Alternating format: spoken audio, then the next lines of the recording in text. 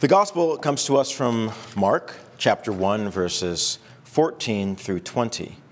Now, we're in the season of Epiphany, which is actually sort of like a mini ordinary time. That's why our paraments have gone back to green, which is what you normally see during the season of Pentecost.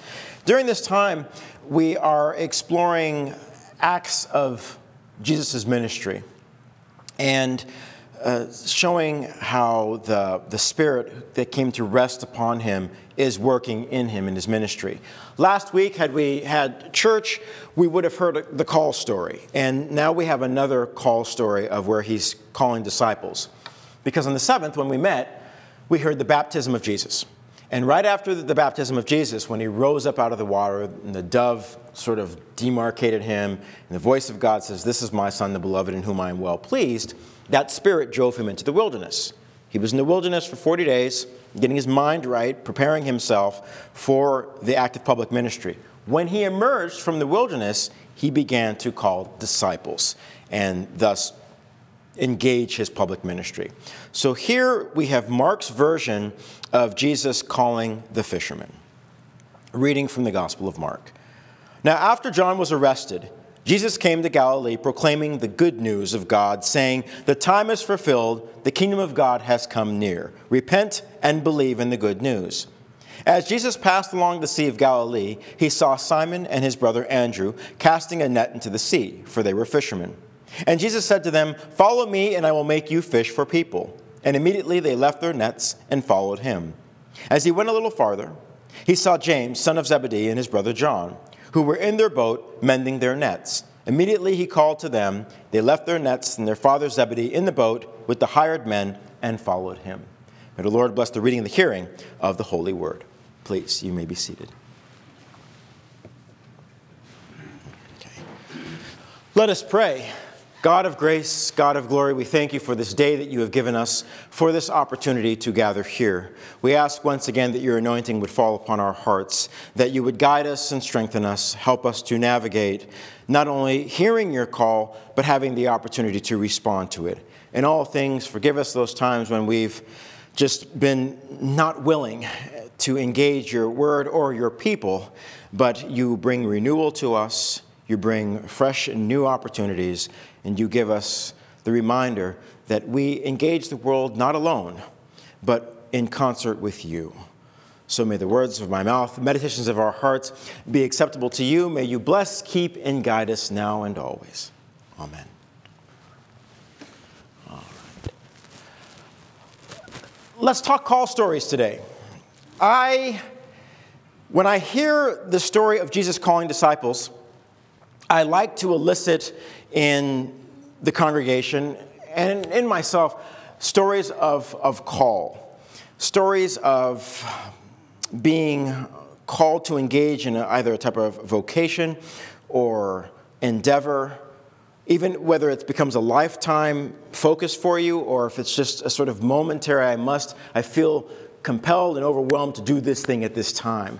Call stories are very important, and we should see them as an interaction between us being active listeners to God, and God basically sort of bringing us into an awareness of something that God feels we can do, that we are the individual to do that God has given us the preparation, the opportunity, and that we respond to that call and say, yes, this is the time, this is the place, and I am the individual.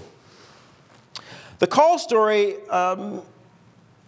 for me to get into ministry, it's not that interesting of a story.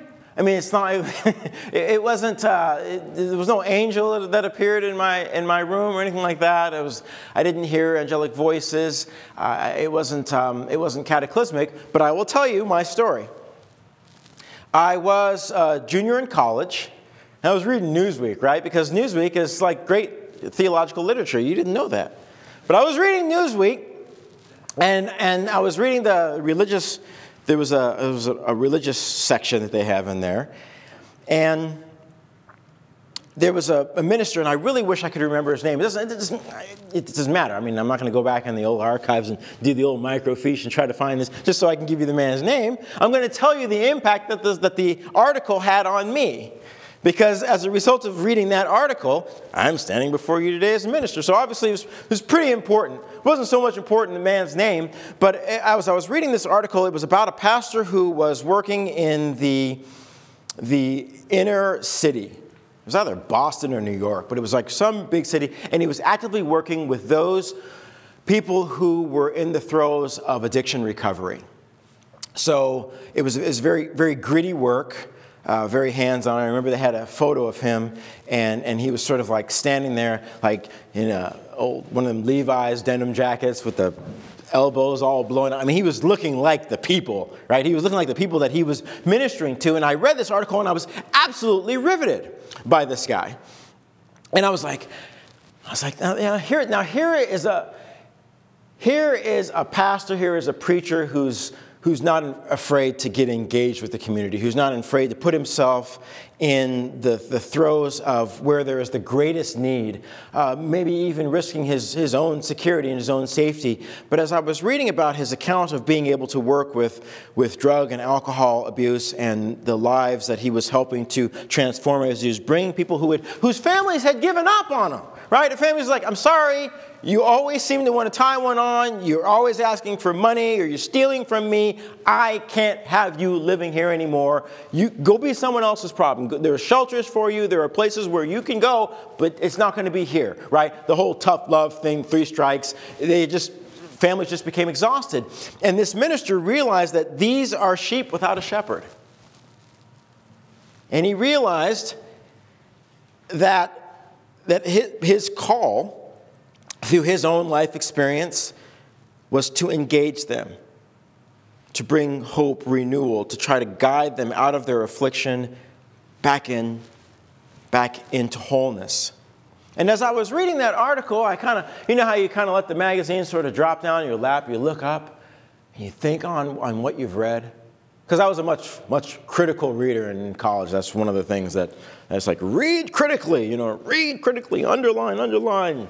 Look up words you don't know. It makes it hard to get through an article, much less the books that you're called to read, because you want to dissect everything. And in that brief moment, as I was reading that article, I said to myself, I could do that. Where did that come from? Because this man was not being glorified for having a congregation, tens of thousands and slick jewelry and praying with presidents, praying with presidents. No, he wasn't doing that. He's down there with the people that everyone had forgotten. But somehow, somewhere in the context of that article, it just appealed to me, and it wasn't so much like I could do exactly what he's doing because we're different people, but I could do a form of ministry. And that's when the seed, that's when the seed, I wouldn't say that's when the seed was planted. That's when I knew what God was trying to tell me. Because here's the interesting thing. I'd read that article, then I went home, because, the school year was over. So I'm back home, and I hadn't told anyone about that. Meanwhile, I'm sitting down, I'm having breakfast with my mom, and Mom says, I saw an interesting program on Air Force chaplaincy. I go, you did? She goes, have you ever thought about going into the ministry? And I'm like, who's been slipping her my mail? I mean, but moms know everything though, don't they? Moms just know. But that's the first. I said, well, it's interesting that you should raise that point, right? So as God is speaking to me, God is speaking to someone who's a very valued confidant of mine, my mother, and Mom raises the issue. And I don't go, oh, no, I never thought about that. No, I told about the Newsweek article. I said, I was reading Newsweek. And I told her again the story that I told you. Probably a little bit better because I was closer to the article, so I had more accuracy. But I told her about that, and she's like, well, what do you think? Do you think you want to explore that? I said, I think I should. I had never once considered ministry. I know there were a lot of long frowns and stuff when I decided to become a philosophy major because everyone's like, there he goes. There goes another unemployed. right? Another unemployed, wandering around the streets asking questions, right? Doesn't have 2 nickels in his pocket. So everyone immediately asks, what are you going to do with philosophy? You're going to go to law school? You're going to go to law school, right? I said, no, I don't think I want to do that. I don't want to make money off people's squabbles. No offense to those of you who got stomach for that. Great, that's good. Remember, First Congregational Church will accept your donations of squabbling money. But I knew that I liked posing questions. I still do. I was very active in my church growing up. From teaching Sunday school to being involved with the youth group to being an assisting minister. I mean, I was at church a lot growing up until I realized that I could get a job and not have to be at church so much. But in terms of like being a pastor, none of that stuff started to gel until I read that article, had the conversation with Mom, and then took very seriously that this actually might be a call for me, that this might actually be a vocation. This might actually be God saying, you know what, William, I've got it all sorted. I just need you to hear me. I need you to trust me. I need you to explore this option. And I did. I threw myself, like I do with things that I'm interested in, I threw myself into it, had a conversation with my pastor, started reading books, started, applying to seminaries. That's when it became very real to me, when I actually started, putting money in there and here's my application. But I still didn't know what that was going to mean in terms of like viability and practice. So I think about these fishermen. They're gainfully employed. They have jobs, right? And the first time I was over this, well, not the first time, because that was obviously years ago, but one of the times when I preached this lectionary passage, I remember a parishioner coming up to me and saying, you do realize that Jesus had probably already established a relationship with these men. It wasn't like, instant, but maybe it could have been instantaneous. I don't know. I mean, he was the Son of God, right? So there could be a possibility that this is the first time he sees them. He calls to them.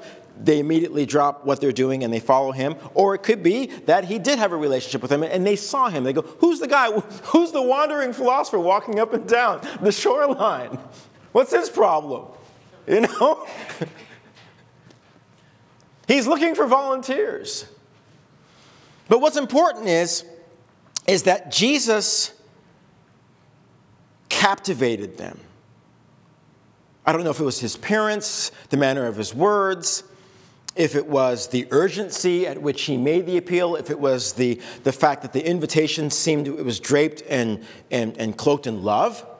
But when he appealed to them and says, come and follow me and I will make you fish for people, there was enough intrigue in that invitation that they said, fishing we know. We cast nets, we mend nets, we bring the catch in, we sort the fish, we sell we understand that, we know that, we can do that. We can close our eyes, go out, drop our nets in the best spots, and be successful. But this man calls to tell us something that's going to utilize skills that we have and apply it in a different way. This we don't know. This is intriguing, but it's also frightening. It's compelling, but it's also sort of a little anxiety. But we want to try this out. We want to say yes to it. Now, in your specific life, in your life narrative, you have call stories. You have call stories that have forged you, things that everyone's like, well, you can't do that. Everyone else around you is trying to like put the brakes on and pull back and say, no, don't do this thing. But you know in your heart that this is exactly where you need to be. This is your time. This is your moment. You must go. Do you understand it completely? By no means. But you won't understand it if you don't say yes, if you don't immerse yourself into it. So you say yes to this thing that you don't know because you know that it is not by virtue of your own arrogance or your own pride or your own hubris that you are entering into it, but because there is a higher authority, a greater power that is sort of there, who is coalescing around you, bringing you the encouragement, bringing you the momentum, bringing you the guidance, bringing you the buffering that you need to enter into this new journey. And that's how I felt in my call story. One of the greatest anxieties that I think graduates have, be it high school graduates, college graduates, graduate school, whatever it is. When you are graduating from a program of study, when you are finished with the first thing is like, can I do this thing that this accreditation says I can do? Who hasn't had that anxiety, right? You got so you did the book learning, you did the tests, you passed the boards, but that doesn't mean you can do the thing, right? I mean, you're like, I've got the training, but I haven't had patient 1. I don't have client 1. I don't have congregation 1. Can I do this stuff? Right? I preached all like 2 sermons in seminary. I preached 2 sermons. I'm like, I don't know. You get to stand up in front and talk for a while, and when their eyes glaze over, then go, amen. Right? and then sit down. See, that's what I learned. Wear them out, man. Wear them out until the praying, please, God, let them dismiss us. But I don't know. So that's how I feel with Andrew and Peter and James and John, is that Jesus is offering them something. They want it. They're going to say yes to it. But they don't really know what that means. But it means that they're saying yes, and that they're like, well, Jesus, are you going to be there? He's like, I'm going to be there. They're like, that's good enough for me. If you're going to be there, then whatever it is that you say that I'm capable of doing, which I don't know yet because I haven't done it, but if you're going to be there, then that's where I want to be. That's where I need to be. And that's what I feel about the call story for each and every one of us, because there are things that we can choose to do in life for us. Oh, I want to be there. I want to be in the front seat. I want to be picked on the team. I want to be there because we want to shine. We want to shine. Right? We want to be the star. Right? Have our Shawshank moment. No. So there are clearly self-absorbed reasons for us to want to run to the head of the line. But when God says, wait a minute, hold on now. I'm seeing something in you. Ooh, yeah, I like this. I like this. Why don't you step up? We're like, ooh, I don't know. Because what you're asking me to do, I haven't even considered. I haven't even thought about that. Are you sure you got the right number? You sure it's me? You sure I'm the one who's supposed to be doing this thing? God's like, because I don't make mistakes. And you're not a mistake. And this thing that I have set and ordained for you, it's where you need to be. So, will you join up and take the bounty? Or will you stand there hedging like Moses? Like Moses, right? Moses was called. What did Moses say? He said, Moses, I need you to go to Pharaoh. Moses was like, well, I have the speech impediment, and I'm on the lam, and I can't go back there. And Pharaoh knows who I am, and it's a bad scene. He's like, Moses, stop all that. Stop with your excuses. Stop with your excuses. I'm going to send your brother with you. I'm going to give you a staff. It's going to be doing incredible things, and I will be with you. Okay? Now, let's have this conversation again. Moses, are you going? Moses is like, well, all right. if you're with me. If you're with me. So I want to tell you that your call stories aren't over. I'm going to look at Jerry. The call stories are not over yet. Because last time I made a reference to age, Jerry's like, you didn't look at me. So I'm acknowledging. If you still have the breath of life in you, your call stories are not over. Now, it may not be calling to save the world, but we are still calling to reach out to one another. State of grace. We are still calling to hold a space. We are still calling to bring words of comfort and assurance, stability, decency. We are still called to be the people of God. And so whether the call is completely picking up yourself and planting yourself in some different part of the world, or if it's simply, grabbing the phone and dialing a number that's long since been kind of dusty in your contacts, that is a call story, and we enter into these things with the knowledge that we do not go alone. We don't go on these journeys alone. God is like, this is what I need you to do right now in this moment. Do not fear it, for I am with you.